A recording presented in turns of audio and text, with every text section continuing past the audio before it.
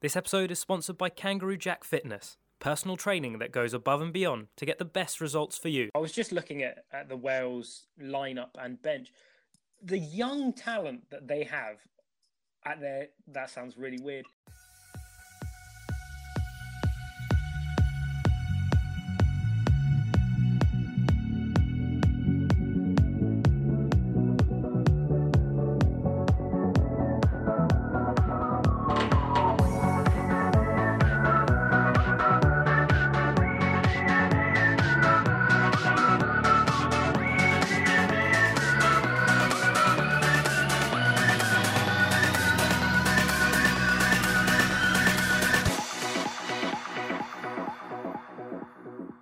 Good evening and welcome to the Game Time podcast, an international one this weekend. Ryan's on it. Ryan, how you doing? Hello, friend. How are we? Yeah, very well. It's been a while. Yeah. It's not been the easiest trying to fit around work, but obviously we're back on again. We live busy lives, although it may not always suggest that way from the terrible Twitter account that we have produced. Excellent. Let's go straight into some international stuff, and we'll start with England because why not? They were pretty bloody good. It doesn't look like the World Cup was just a one-off. I hope not. Anyway, that'd be really disappointing if it was. But yeah, it was quite interesting to see how they would get on. Obviously, we had a couple of the games back in September, October, November, the Nations League games, and we sort of saw then that maybe it wasn't a bit of a blip. But obviously, this Euros to qualify could be very important for us because a lot of the games will be playing at Wembley, which is obviously a massive boost for all the teams that qualify. So yeah, it was really good to sort of see against probably the most difficult team on paper in the group to get off with such a dominant start was really, really good. And like I say, they just seemed to be it was a performance that was like absolutely covered in swagger. We just seemed to be just dominating and like I say, really good, really crisp passing, which was really, really nice to see. And I don't think it flattered us towards the end. Like I said, we were really, really dominant, which is really, really positive. Well, you mentioned the swagger, and we'll probably get on to Jadon Sancho nutmegging pretty much every member of the Czech Republic squad in a bit. But Raheem Sterling just continued the good form that he's had this season with a hat-trick. The way he's taking goals at the moment, and not only this season, but maybe towards the back end of last season as well, he just looks so composed every time he's in front of goal now. Yeah, I think that's a testament to Guardiola and Southgate in terms of they're trying to bring that out in his game. Like that was the one big thing that was sort of criticised. Every England player you always see, or like every top England player always seems to have something labelled on them. So different things like, for example, Kane obviously could never score in August. That was the big thing around his neck, and things like that. Like with Sterling, it was always like he couldn't really finish, or he was never that good under pressure. But he seems to be definitely working on it. It's obviously something they've noted down in training at Manchester City, and then you can see it's paying off here. Like I say, the second goal he got was really, really well taken, considering he's on his weaker foot. He has to obviously navigate round defenders, and it was really, really good. And obviously the third goal was a bit lucky, but the first goal again, get a good position in, get in there, and then making sure that he's there to sort of like tap it in. But yeah, I was really, really, really impressed. That was one of the best individual performances I've seen from someone in an England shirt for a long, long time. You mentioned that first goal. It was at the end of a 25-pass move. Jadon Sancho getting his first England assist. But, oh my God, what a passing play that was. It's slick. The England team just look like they know what they're doing now. Yeah, like I say, it does translate. Like when you watch it, they did seem, very, like I said earlier, very, very crisp. They were sort of really sort of getting into their swing of it. I think for the first 25 minutes, it was a bit... The atmosphere was maybe a little bit. It was quite good because obviously it was the England fans. They sort of genuinely start like singing. They bring out the same old songs again. But it was quite good because obviously it sort of started to just get a bit subdued about 25 minutes in. Like the Czech Republic had got a foothold. They'd started okay, and like I said, they're by no means a bad team. Obviously they're sort of like in the 36th ranks in the world, so a decent team. And then obviously the scoring then was just at the right time because then obviously you then get the confidence, okay, you can relax a bit now. It's not going to be 0-0 at half-time, for example. It's not going to be a close game.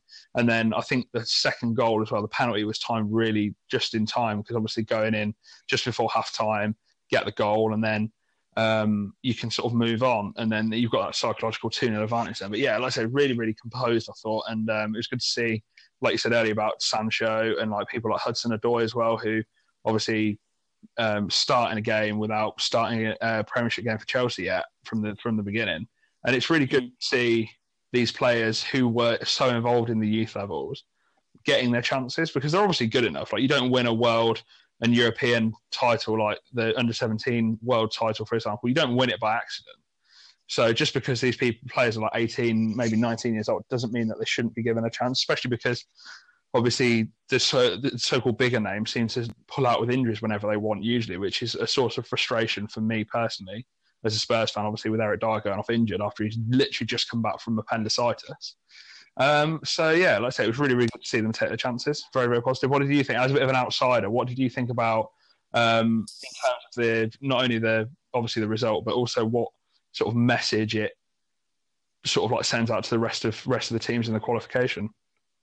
Oh, I think it's absolutely massive to win in the manner that England did. Like you said, the swagger, just they look so calm and composed, and they never really looked like they were going to give it up. Whereas previous England teams we've seen have been a bit nervy in qualification campaigns at times, though they've been very good in recent tournaments. But one thing that I really liked, and it was more of a message from Southgate, and I think it was maybe the day before the game, and he got asked a question by one of the journalists, like, why are you giving Callum Hudson-Odoi a call up when he hasn't started a game for Chelsea?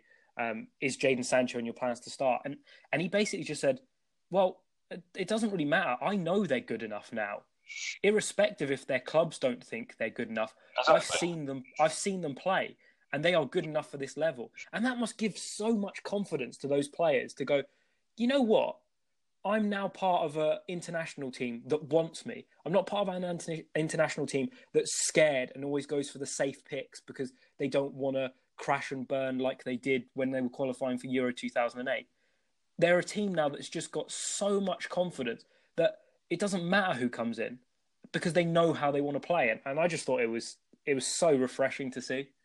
Yeah, definitely. Like I say, look at someone like Hudson-Odoi. Obviously, it comes with a bit of a caveat that the fact that obviously England were already 4-0 up when he came on. I think it had just gone to 4-0 by the time he got subbed on.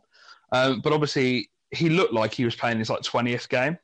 It didn't seem to bother him. Obviously, at Wembley, like I say, he's only played at Wembley a few times before for Chelsea. Obviously, in the league, I think he played in the League Cup game when we played the semi-final earlier in the year. I remember him playing against Spurs. So obviously, a big occasion, I'd say debut, and he didn't look bothered by it. And that seems to be, again, like you said, a relatively recent phenomenon in terms of people coming in, not being bothered by the occasion, just going, okay, shall we just sort of get on with this now? But like I said, I do think there is maybe still a couple of positions where, like I say, I think we could be maybe bringing in some alternative options. I mean, I think personally this season, obviously, and I think he's acknowledged so much in the interview as well, Kieran Trippier has probably not been at the good level that he was in the summer, which is understandable because obviously he had a very, very good summer.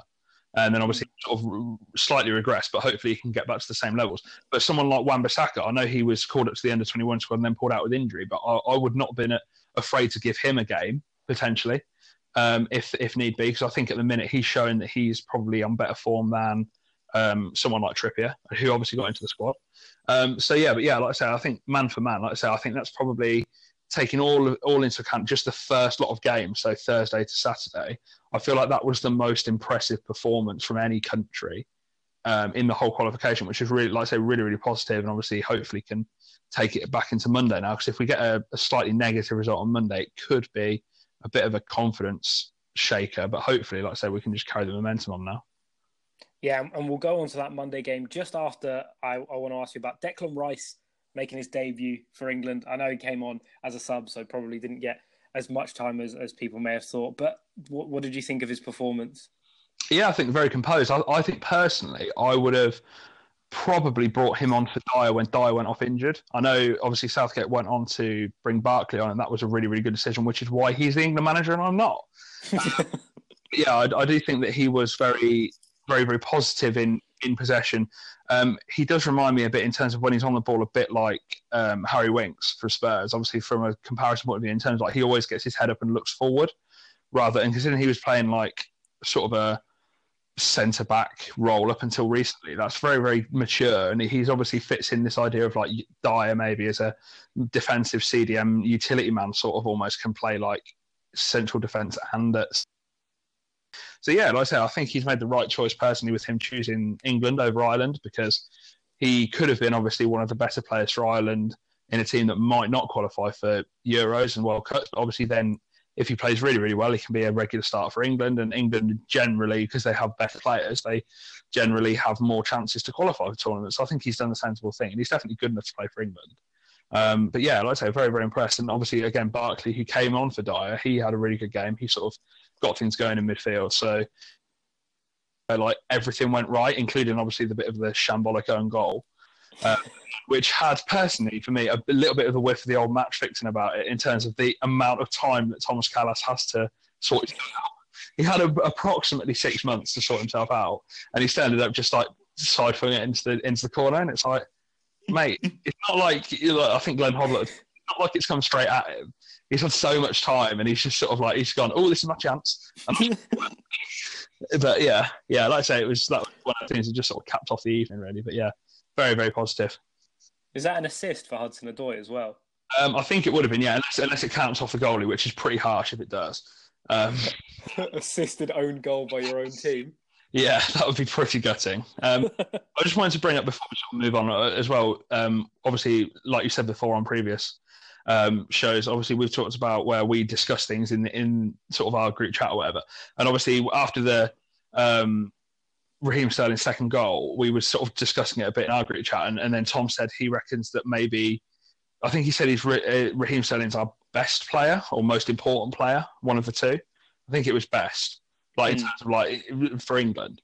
I just wanted to get your opinion on that in terms of, do you think there's anyone in the squad that is more important or better in terms of sort of quality at the minute? Because I can't think really at the minute, apart from maybe Kane, in terms of who has a more of an impact in that England squad, apart from maybe Kane and Sterling? That's a bloody good question. Yeah, I mean, I'd have to say Sterling, in the form that he's in for his club and the way that he can translate that pretty much seamlessly into an England shirt right now is something that very few players have managed to do over the years. Yes, Harry Kane is massively important, but Sterling, it just seems like he's involved in everything. And we'll get onto it a little bit later with Holland, because I think Memphis Depay has a similar role in the way the Dutch play. I think if you take Kane out of that England team, and let's say you put Rashford up front, Sterling will still create chances for him in another way, and Sterling will get on the end of chances. Whereas if you take Sterling out of that team, I'm not sure there's another winger in the England squad that has the same completeness to his game at the moment. Yeah, I agree with that. Like I say, and obviously, I think at the minute you could probably make a case that England at the moment have two genuinely sort of world-class players in probably Kane and Sterling. I think in terms of look at like the alternatives in their positions, you think, yeah, they are sort of like top five material in terms of like I say, on current form. Obviously, Sterling has picked up recently sort of individual praise and like individual awards as well with the Player of the Month. Even better if he gets the Manager of the Month. That's really going to. That's Kepa. That's for Kepa. Yeah, very good. Obviously it's translated in that in terms of his key role, and like I say, it's the sort of the thing we touched upon before about like if people don't like, I think we talked about it 2 weeks ago last time I was on, if people don't like Kane at this point, it's just pure bias because they're looking for the player, looking for faults in the person rather than the player. And I think it's the same with Sterling. Obviously, he got a little bit of stick during the World Cup because maybe he didn't finish chances or whatever, or he was maybe seen as the scapegoat. But I think genuinely he is probably one of our best players. Probably at the minute, I'd say he's probably above Kane, just because Kane's still coming back from that injury, and Sterling's had such a good season. But yeah, very, very impressed. He's a likeable guy as well. Again, like I talked about before, like people seem to go, or certain newspapers, who I'm not going to bother mentioning because they're just not worth the time.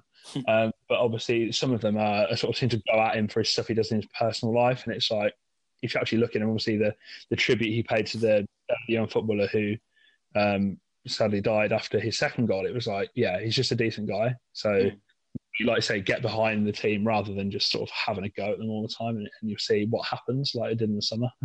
Yeah, no, I totally agree with you. And they seem so much more relaxed as well in communicating with media as well. They just seem so much more chilled than they've been, and I feel like there's been a lot more coming out of the England camp now than has ever been in terms of the media and what players are saying, and it tends to be pretty much all good, to be honest. And without fear of isolating listeners, people who think that Raheem Sterling had a bad World Cup clearly don't understand football.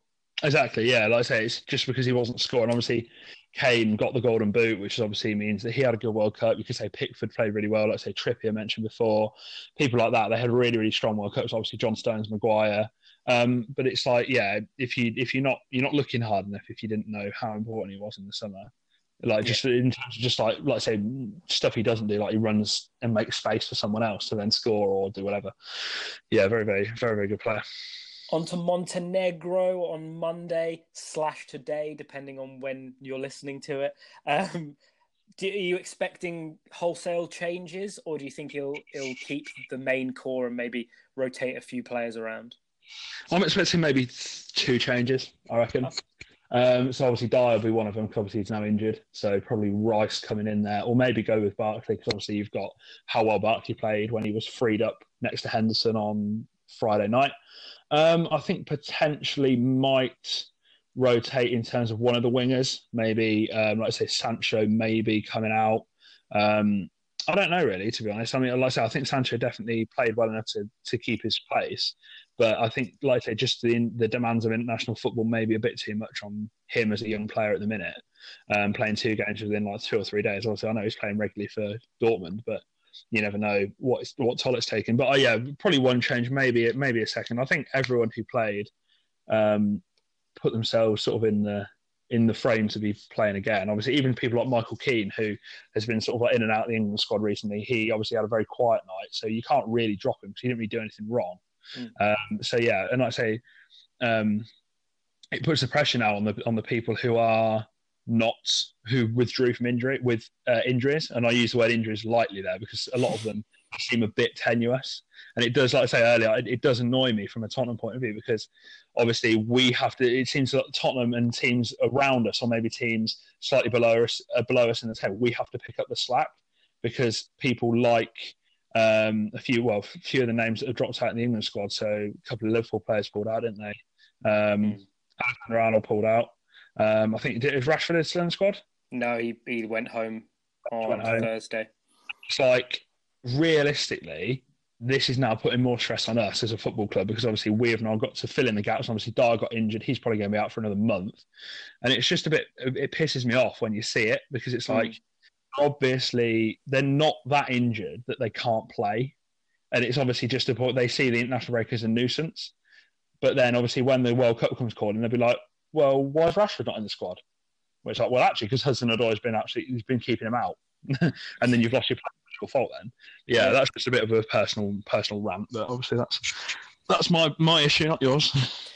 Yeah, again, I agree with you. Ryan Giggs at least turned up for a friendly as manager of Wales, so he's already done that more than he did as a player. But yeah, it's an interesting thing. Right, before we move on to the next game, I just want to say the Montenegrin coach said that England have no weaknesses whatsoever. Agree? Disagree? Explain. On that, yeah, I disagree. Again, I think there are still maybe a couple of positions where we maybe lack the sort of like the little tactical nous of international football. Like, again, the centre-back pair, and obviously Maguire is still relatively new to international football. Chilwell is only played his first few games recently for England. So the squad in general lacks a bit of experience. But I don't think, like I said before, I don't think that's necessarily a bad thing, because obviously it means that they're not got the scars from previous tournaments. Like, very little of the team that played on Friday played against Iceland in 2016, for example. So that's obviously positive there in that way, because obviously it means that they are not having to play, and obviously not having to. They don't have the mental baggage. Yeah, I think, like I say, just that little bit. Maybe going to these places like Montenegro, where the sort of the fans may be on their back a bit, and sort of the players they won't really know. It's just that sort of like a bit of sort of tactical now. It's like when you play in Europe, that sort of thing, where you just out of a game if you 1-0 up, you just get there, do your job, and come back home. But yeah, I think we are in a definitely very, very strong position, but it's just obviously turning that into sort of like progress in tournaments now. But yeah, I think genuinely we have a very strong squad. It's just immaturity, maybe, is one area that we could obviously focus on, but that will come with time. Tell you what, though, Jadon Sancho's Welcome to England 2018-2019 skills video is going to be absolute fire. There are not going to be any gaps in that. There's not going to be any shortage of footage, is there? It's one continuous nutmeg. It's just every player in the world and the manager. Right, let's move it on over to another piece of skill that is normally not seen, but Sergio Ramos seems to do them with frequent ease. Spain beat Norway by 2-1. Sergio Ramos has Panenka'd something like his 9th penalty in his last 11 or something along those lines. As Spain sort of narrowly avoided an upset against Norway. You caught the highlights of this one. What did you make of it? Alvaro Morata cannot score headers, is the headline. I mean, that bloke must have had about 6 chances. They were really all terrible. One of them is like literally 5 yards out. I can see why Sarri fucked him off, to be honest. Looking at the score, you think, like you say, they just breezed past them. But I think on the balance of play, Spain had enough to win that game comfortably. Maybe it could have been 3-4-1 if they'd have took the chances. But like I say, on the other hand, Norway did have a really good chance where Elianusi, the Southampton player, he basically had an open goal and he just shanked it straight to back behind him. And obviously, if that goes in, then it's 1-1. And then if they get the penalty, Spain go 2-1 down. So that could be a problem. But yeah, I think in general they did enough Spain to win it. Obviously, like I said, the penalty. Rune Jarstein, the goalkeeper for Norway, who plays in the Bundesliga for Hertha Berlin, very good goalkeeper normally, but he had a bit of a rush of blood to the head, I think, and obviously chopped down Morata, which was a bit gutting. 5 minutes earlier, Norway had just got back into the game. But yeah, like I said, I think they were worthwhile for it, Spain. I think they were worthwhile for the victory. So not really too much of an issue there. But like I say, the Ramos penalty thing, surely keepers should be just waiting for that to happen, because like I say, it happens more often than not. And I've always thought, why don't keepers more often than not stay in the middle? Because obviously it's a really easy save if they do. And you look at people like Kane, who sometimes puts his down the middle. And it's like, realistically, obviously you've got as much chance of saving it if you're doing a full length dive to the right. So you may as well take your chances a few times now. So in a future penalty shootout, for example, then obviously they can use it there. Yeah, it's especially with the way players seem to be taking penalties nowadays. They will have these weird quirks in their run-up and they just wait for the goalkeeper to make a move. So just stand still and just wait. And yes, if they absolutely leather the ball into the corner, you're probably not going to save it anyway, even if you have dived. So, yeah, you got no chance. But that's the way the cookie crumbles as Spain win that one. An interesting thing about Spain, their squad looks really odd for a team that normally is filled and littered with world-class stars. It was a bit of a mixed match of players. I was speaking to one of... Still playing for Spain at the Grand... At right back. 9. I saw it in there because I saw it on the highlights and I said, there's a bit where the ball breaks to someone with the number 25 shirt on. I thought, that looks like Jesus Navas, but he can't play for Spain because he's a bit shit, isn't he? And then it just went Navas, and I was like, oh God, is this 2013? Have I clicked on the wrong video? Am I watching a past broadcast? Over it. I was like, how does that work? But yeah, very interesting to see, like I say, the squad. Obviously, Rodrigo, the guy who played at front from Valencia, they were playing at Valencia Stadium. He looks class, I think. In the Europa League this year, when I've seen him, he looks mustard. But yeah, a few of the players, they've got sort of like old heads, like Jordi Alba, again, obviously does what Jordi Alba does and just dominates, plays basically left wing and creates a load of chances. But then, yeah, like I say, they have got a bit of a strange squad. And obviously, because a lot of the players have come to their natural end, obviously Puyol retired a few years ago. You've got people like David Villa, Torres, obviously all the class of like 2008 and 10. They all sort of packed up. And even people like David Silva, obviously, they're sort of like coming to the end. So obviously, they've got to bring the new players in. And it's interesting to see how they're going to cope with sort of that transition. But yeah, they seem okay at the minute. It just seems a bit weird not seeing, like you said, a Spain team with a recognisable 1-11. Yeah, it is odd. And another team in Europe that are pretty much going through that same transition is Italy. They beat Finland by 2-0, but very similar sort of game. The scoreline did not flatter Italy, to be honest, who really struggled to I wouldn't say create chances because they created enough half chances, but they just butchered all of them with either terrible passing or just shocking finishing. But again, their defense is solid, but through the rest of the team, it's a very sort of sparsely star-studded team, if that makes any sense. Yeah, like I say, just looking at the name, obviously, a lot of the players, I mean, on the bench especially, I've not really heard of, to be honest. Like, I recognise a couple of names from, like, obviously just playing FIFA and stuff, but I don't. Well, obviously, you've got players I hear like Sensi, not sure who he is, if I'm honest. Zaniolo, I only know because he scored those goals against Porto, and obviously that is sort of again one of my failing because obviously I don't watch a lot of Serie A. But yeah, like I say, obviously Mancini is back there as manager now for what seems like his ninth go. Interesting to see these of again sort of maybe trying to manage expectation with not qualifying in 2018. What do you think in terms of the players that are sort of like coming in? So obviously the guy who scored for second goal, Kian. What do you think about sort of like the introduction of that? Do you think it's positive? Yeah, I think for a long time Italy have had this sort of label of, we just go with the old guard. We'll be nothing without the old guard. And we're now finally starting to trust a little bit of rotation. Ventura, who was the manager before, just honestly didn't have a clue, and that's the reason why we didn't qualify. He just had no clue what was happening. He pretty much refused to play Lorenzo Insigne, who was at that time one of the best players in Serie A last season / the season before heading into the World Cup. So it's nice to see Mancini giving the likes of Moise Kean a go, Nicolo Barella, who's been linked with so many big money moves. It was a bit of a weird performance, to be honest with you.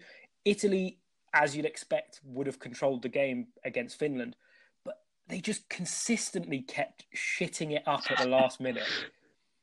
Like there was a point where it was like a 3-on-2 break, and the ball breaks to Bernardeschi on the wing, and he cuts inside, and I'm thinking, go on, just lay it across goal. There's two people waiting there. And he just like fucks like the weirdest half shot, half cross in the world, and it goes out for a throw in. And I was just like, yeah, that's about right. Yeah. It is. Yeah, from what I saw again from the highlights, and they did seem to do that. But again, like I say, looking at it from comparing maybe to the Spain Norway game, obviously Timu Pukki had the chance to maybe score at the other end when it was only 1-0. Like I say, and you see if that goes in, then it's really sort of testing how this sort of like youngish squad, or this relatively inexperienced squad, apart from Bonucci, obviously Chiellini, who's obviously played a lot of games together at the back for club and country.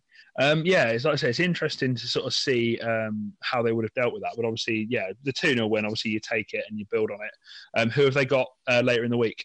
Italy play Liechtenstein on Tuesday. Again, imagine another victory for that one. One thing that I did want to mention from this game, Moise Kean, who scored the second goal, the Juventus forward, he's the second youngest scorer in Italian football history now for the national team, which is lovely jubbly. I'm going to be honest, despite the fact that I'm Italian, have not heard of the number one man, Bruno Nicole. He was 18 years old in 258 days.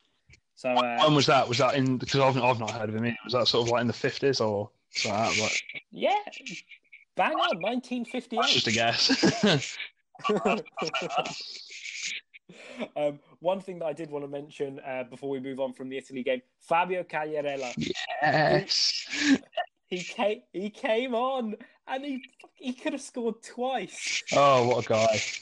I've got a very good, again, like I said, I've said to you before, obviously I don't really watch a lot of Serie A, but however, I'm heavily invested in the players there because I've got a Serie A team on FIFA.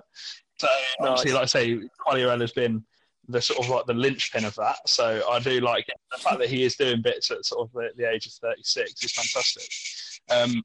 Read a good article the other day on basically trying to explain the sociological reasons as to why Italian strikers seem to blossom at the age of like 35. Obviously, Luke the year when we were at uni, didn't he? He scored a lot of goals. And you've got other players sort of like coming back maybe. Di Natale as well was another one where he just seemed to get better with age at Udinese. So yeah, it's quite weird to see how that happens. Obviously, Quagliarella is just knocking them in, and again, obviously from your point of view, it must be good that people can get in on form regardless of how old they are for the team, which is really, really good.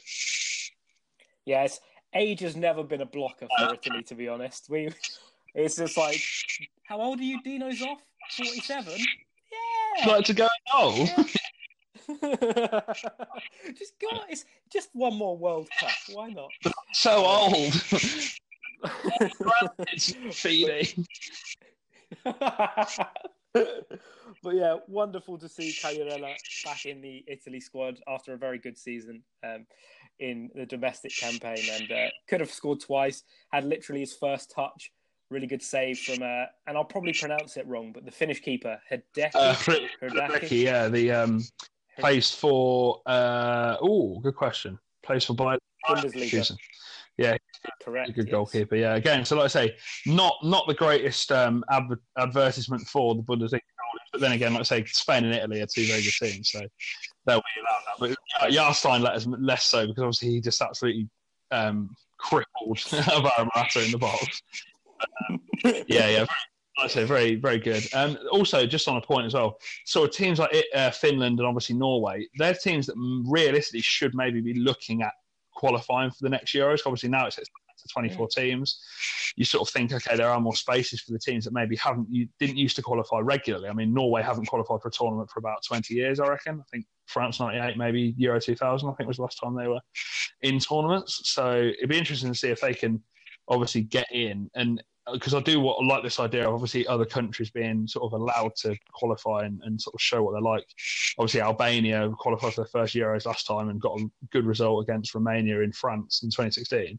So it'd be positive to see some like maybe countries that people haven't seen for a while. Hopefully they can qualify, and hopefully they can, obviously like Finland, Norway can maybe get involved with that. That'd be good for a personal point of view. It'd be nice to see. I'll tell you what, if Norway keep getting penalties, Josh King's going to keep putting them away, so I'm sure they'll... He gets enough fucking practice at Bournemouth, doesn't he? It's like every week. Yeah, I said it the other day on a stat, but Bournemouth have had like the most penalties from any Premier League team, and have scored the second most behind Crystal Palace. Bloody love penalties. That sits off our Bournemouth quota for the week. We have talked about them. So we've somehow managed to do it on a fucking international week, but we still don't. It's almost like during the World Cup part of the Game Time podcast, which you can listen back to on anchor.com. Just go down to the first few episodes. We managed to shoehorn Tim Cahill in 5 straight episodes. Very good. I like the ratio there. It's very on brand. But Australia were at least in the World Cup, so potato. Right, let's go and move it on to the break. But when we come back, we'll be talking a little bit about Ireland's grueling victory over Gibraltar, and then a few more talking points from the international week. See you in a bit. That's it! He's got the shot! He did! He's done it! It is all over! If you're an MMA fan, be sure to check out the new Switch Kick podcast. We preview upcoming events, discuss the big UFC and Bellator news, and John from Philadelphia drops in to give us a few betting tips. To listen, search for Switch Kick MMA on SoundCloud or Switch Kick in the Apple Store. Right, welcome back from the break. And as I mentioned, Ireland were in action, as were Wales and Scotland and Northern Ireland. So we're going to do a little bit of a home nations wrap-up. Republic of Ireland, they got the job done in the end, but only 1-0 against Gibraltar. Surprising? Well, if you look at the highlights, I mean, Gibraltar did have a couple of good chances. So could have gone either way with that one. Obviously, Ireland just about got over the line, and not the greatest start coming back for Mick McCarthy with obviously his sort of second spell as Ireland manager. Obviously, like I say, he did blame the pitch in the post-match interviews. He said it was a bit bobbly and wasn't really up to their standards, but he just said it was basically his message was he didn't really care how they won. It's just the fact that they did win. Obviously, they have got a difficult sort of games coming up. They've got some difficult people in their group as well. So obviously, it would be interesting to see if they would have maybe got a draw, how that would have affected confidence. Because, like I say, it's obviously it's a group that potentially they could get out of. Obviously, they've got Switzerland and Denmark in there as well, which are two teams that maybe could be sort of looking to qualify. Hopefully, same thing with Ireland. They're sort of on the same level maybe as Ireland in terms of quality. They've got sort of a couple of good players each. So it'd be interesting to see if they can qualify. Maybe that 3 points will be positive for them in the end. But It's just a thing I sort of mentioned for some of the results. We mentioned this off air earlier. The fact that maybe this Nations League tournament that was obviously competed for back in sort of September, October, November last year, I think it sort of maybe brought the standard up. I might be speaking a bit too soon for this, but I think it's generally, looking at it, has brought the standard up a little bit for the rest of the countries because obviously San Marino played Scotland earlier, which we'll come on to in a minute. They only lost 2-0. Then you've got, for example, like you say, you've got teams like Luxembourg won against Lithuania. They're a team maybe that were, again, not as heralded, and they got some good results last time. They drew 0-0 with France, I seem to remember, in the last time they did qualify. And like Andorra as well, a team that's traditionally the whipping boys, they only lost 2-0 to Iceland. So hopefully we're seeing a bit of a upturn in sort of like minnow teams, maybe not getting battered as much, because obviously there's nothing more pointless than playing a team that they just win 6-0, 7-0, because obviously their confidence gets shot, and then the other team doesn't get anything apart from giving caps to people that probably normally wouldn't play. Remember the time John Joe Shelby played against San Marino, for example? It's like, normally he probably wouldn't get in the England team, and they just gave him a cap. So yeah, hopefully it'll bring the standard up a bit more. But what do you think about the 2 games for Scotland then, moving on from sort of like Ireland after that? What do you think about that? Mixed would be the best word. They were dreadful against Kazakhstan. Really? We were watching it at work / looking at the highlights, because you shouldn't really be watching stuff at work. But we were just watching the Kazakhstanis, who, to be fair to them, their goals were decent. We're not talking like Scotland just shit the bed and just let them walk in. But some of the defending from Scotland, especially from Shinnie at left back, and I know he's not a left back, and I know that Scotland have got like a wealth of left back talent in Tierney and Robertson, who were both out injured, but 2 of the goals came from him just switching off at left back, and Kazakhstan made him pay. Yeah. Like I say, it was quite interesting to see the score. Obviously, it sort of went a bit on social media because they were 2-0 down, and everyone was sort of laughing at Scotland, which is the correct thing to do in that situation. But yeah, it was quite interesting to see, like I say, how much they'd sort of fallen apart, and obviously how much Kazakhstan had sort of taken over, sort of taken advantage of that. Obviously, looking at the sort of the results as well, Kazakhstan obviously not particularly well ranked. It was a big thing about they were sort of 117th in the world, and people were sort of saying that they shouldn't have lost to them. And today they obviously got beat by Russia as well. They got beat 4-0 at home, so obviously they're not the best team in the world. And Scotland, like I said, are beating San Marino 2-0. So yeah, pretty of a rocky start. But again, Scotland should be one of those teams that may be looking to try and qualify from their group. Obviously, they've got Belgium. They need to get past Russia, but they've got 3 relatively inexperienced teams. Like I said, they've got Kazakhstan, San Marino, and Cyprus in their group. So they should be looking to at least get 3rd place, 2nd place in that group. But it's going to be difficult from now on because of that really piss poor performance. Another thing as I just sort of mentioned, who was a bit funny, one of my friends, he lives up in Edinburgh, works in a bar, and apparently on the way to work, he walked past this like notorious sports bar in Edinburgh, showing the game, and they were 3-0 down already, and there was not a single person in there. They just left it. They were like, I can't be bothered. They've just gone home. This isn't worth it. And despite the fact that they beat San Marino 2-0, fair play, because after a result like the one against Kazakhstan, and especially the way the media and a lot of people reacted to it, it'd be very easy to just get very, very down and not put in a performance against San Marino. But they got the win, irrespective that it was only 2-0 against the side who regularly ships like 5 or 6 goals a game.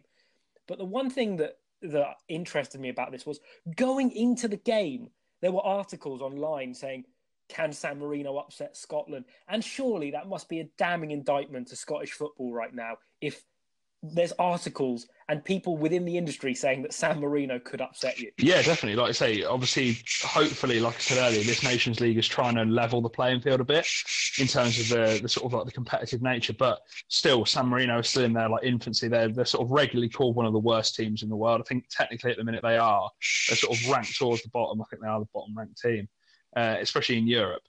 So yeah, like I say, and the fact that when I clicked on BBC Sport earlier to see how the game was going, the banner headline from the updates was worst team in the world, go close to an equaliser. you know that there's something up. And like I said before, it is a bit of a damning indictment as well. Like I say, this is a tournament which will be partly hosted in Scotland, and if they get through, they will be playing their games at Hampden Park, including against potentially England. So if that isn't as motivation, I don't know what is. Because you should be, like I say, going out there, putting in all your effort, trying to qualify. But obviously, it didn't happen for them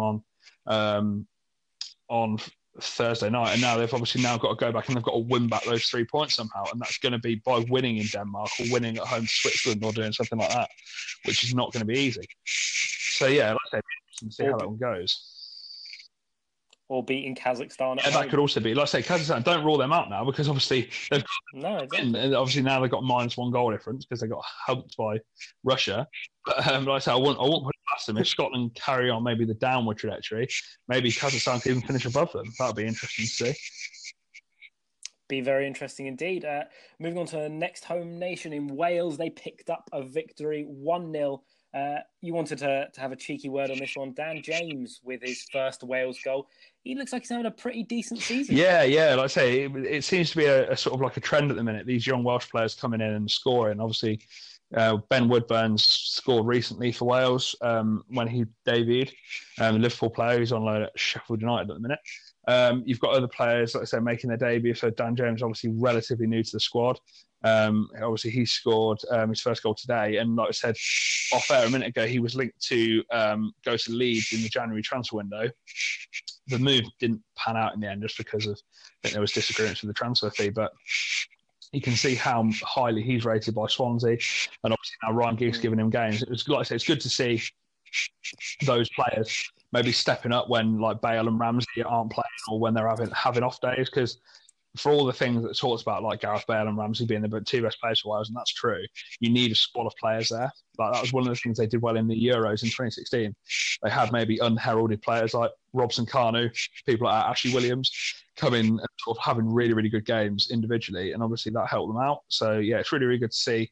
I've not got anything really against the Welsh footballing wise. I feel like again Bale, they got a lot of credit with them because obviously his time at Spurs. So yeah, don't really envy them too much. Don't really have any dislike towards them. So that's, but yeah, I thought they played really, really well today. Again, it's going to be difficult for them in their group. It could be a bit tricky to see how they're going to get out of that group because they have got teams that are traditionally ranked better than them. So you've got Croatia, but then again, they've lost a game. They lost to Hungary earlier, so obviously that's good for Wales.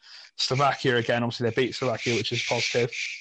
They just need to take points now from Hungary as well, because they probably have the group where everyone is very similar in their groups. So Slovakia, Hungary, Croatia, Wales, all of those teams qualified for the last Euros. Azerbaijan, again, one of the better teams in that sort of pot four of League of Nations teams. So yeah, it'd be interesting to see how that group goes really, but they've started off really, really well. The wealth of talent that they have currently in that squad is, I haven't seen the Wales squad look that decent for a while. Harry Wilson's having a good season.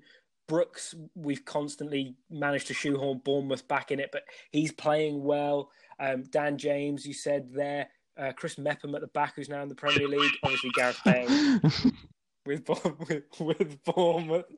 And then even on the bench, like Ben Woodburn didn't play, but they've got some decent players in that squad for the future as well. Yeah, definitely. Like I say, they're a lot of people maybe giving Ryan Giggs a little bit of stick when he took over because like he sort of hadn't really done much. Obviously, he was sort of the manager at United for those 3 games or so towards the end of the Moyes year. But yeah, it's interesting to see how he is like sort of blooding these youngsters. So hopefully, like I say, that can sort of continue. The young lad as well, Matundo, who's recently signed for Schalke, playing as well. Obviously, he was a Man City graduate of the youth academy, and he's now gone to Schalke for a fairly hefty amount of money as well. So that's sort of be interesting to see how he gets on in the Bundesliga. Hopefully, he can do a bit of a Sancho / Reece Nelson and adapt really, really well. But yeah, like I say, they wouldn't be against them qualifying. So hopefully they can. Again, they'll just have to pick points up where they can at home. Croatia losing today is a positive for them, so hopefully that can sort of spur them on. But yeah, it'd be interesting to see what happens really with those next few games. Exciting times ahead. Right, before we round everything off, any other things from the international break that you wanted to mention that took your eye? I just thought in the interest of fairness, we'll obviously just have a quick chat about Northern Ireland, but obviously Northern Ireland are currently playing at the minute, so we don't know how they're getting on. Oh no, they've just scored in the last minute against Belarus. There we go. Now we know. So yeah, they're on for 2 wins in a row. So obviously that's a really positive start for them. Again, they qualified for the last Euros, and it was mainly built on their home form at Windsor Park. So hopefully they can get 2 out of 2, and then that will put them in a really good position. But obviously they've got Netherlands and Germany in their group, so it'd be difficult to see them qualifying. But yeah, apart from that, I was just going to mention the fact that I watched part of the Bulgaria-Montenegro game in the pub on Friday night when I went out, because it was on before the England game, and Bulgaria were awarded a penalty for something that happened approximately 5 yards outside the box. And it was really, really, but it's good for us though, because obviously we play Montenegro on Monday. Montenegro are seen as probably the 3rd best team in our group, so them losing points, obviously it means that hopefully that means we have an easier chance or easier path to qualification. So if we can beat Montenegro, that was really, really sort of positive for us. But obviously refereeing again was an absolute shocker. And then, yeah, apart from that, really, obviously a couple of good results for Ukraine away at Portugal. I thought they did well to hold Portugal to a 0-0 draw. And then apart from that, I think we've pretty much covered them all, haven't we? We've covered all of the games. One thing that I wanted to mention that I saw, Memphis Depay in Holland's 4-0 win assisted and scored every single goal. He's done really, really well this season at Lyon. Obviously, again, he's playing tonight at the minute, and Netherlands are holding Germany to a 2-2 draw. Oh no, it's fucking 3-2 now, for fuck's sake. Click on them, they fucking change. Schultz with an 89th. Oh lad, the Bears will be around Hoffenheim tonight. They'll be loving that. Yeah, obviously Depay scored again tonight, so it looked like they were going to get a draw, but obviously now it looks like Germany are going to win that. That sort of individual points. Again, it was against Belarus, so you can say with a pinch of salt, but he's had a really, really good season, and it shows obviously maybe just things didn't work out with him at United, because he's a good player. We knew that. Well, hopefully people knew that from seeing him in the Dutch league, and then obviously now at Lyon. But yeah, it's one of those things where maybe it was just the wrong time for him at United at the time. But yeah, very, very good individual performance. Probably be getting some, some good exposure there if he is sort of looking to potentially sort of move clubs again, maybe get to a sort of a United level club. That's obviously him. Be interesting to see what happens, because he's absolutely dominating at the moment at Lyon, and that sort of confidence will take you to bigger and better things. One other thing that I wanted to mention, Ireland, Gibraltar. I don't know if you saw this. Loads of people on Twitter going absolutely mental because an EasyJet plane landed behind, because obviously there's a runway at Gibraltar's stadium. So there was an EasyJet plane that landed. People lost their fucking minds on Twitter, because why not? Yeah, definitely. We were talking about, it's funny, I was talking to my friends about it earlier. We were just sitting around and we said about the Gibraltar game, because obviously that was mentioned, because they said about, do you see the plane landing? And we said, yeah, the problem with Gibraltar, because it's such a small place, I think they've got enough room for a runway, a football ground, a co-op, and I think a pub, and I think everything else is just sort of they just have to go to mainland Spain to get it. So space is at a premium. So yeah, that was quite mad. Like I say, you're just watching an international game. And on the topic of that as well, the Bulgaria ground looked a little bit ramshackle, I think is the correct word. It looked like it was being played in a sort of a car park of a local branch of Maplin. It's a particularly nice place. Not great, but yeah, interesting. Like I say, interesting to see these places. You only ever see them. You mentioned last week about the FA Cup grounds, where you can see a bouncy castle and a food processing factory in the background, and it's on an international level. So it's really, really good. I enjoy it. It's one of my favorites about football. Oh, it is wonderful just to when games aren't quite hitting the mark, to just have a little nose around the stadium and see what you can. Exactly, play. That's what I live for. It's like I say, one of my favourite things. So to finish off talking points, as always, Ryan, you've got any non-international things you want to share? Yeah, thankfully, next week brother and dad, we're going to go down to the new Spurs stadium. So nice to go home for a while. Yeah, it's been obviously sort of a long time coming. More delays than they wanted to originally, but from what I can see from the stuff that happens there was an under-18s match. I don't know if you saw it on Twitter and stuff. It was sort of quite prominent.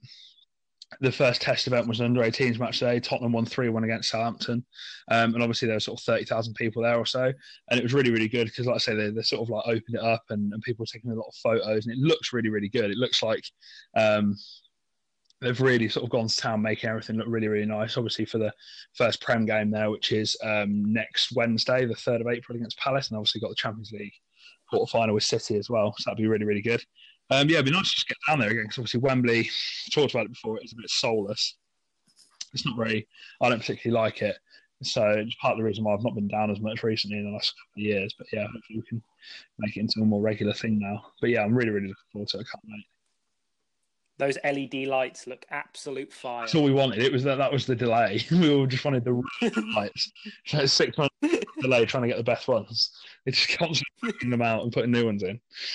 Yeah, we're sure to take pictures, a lot of pictures and stuff, and then obviously I can send them over.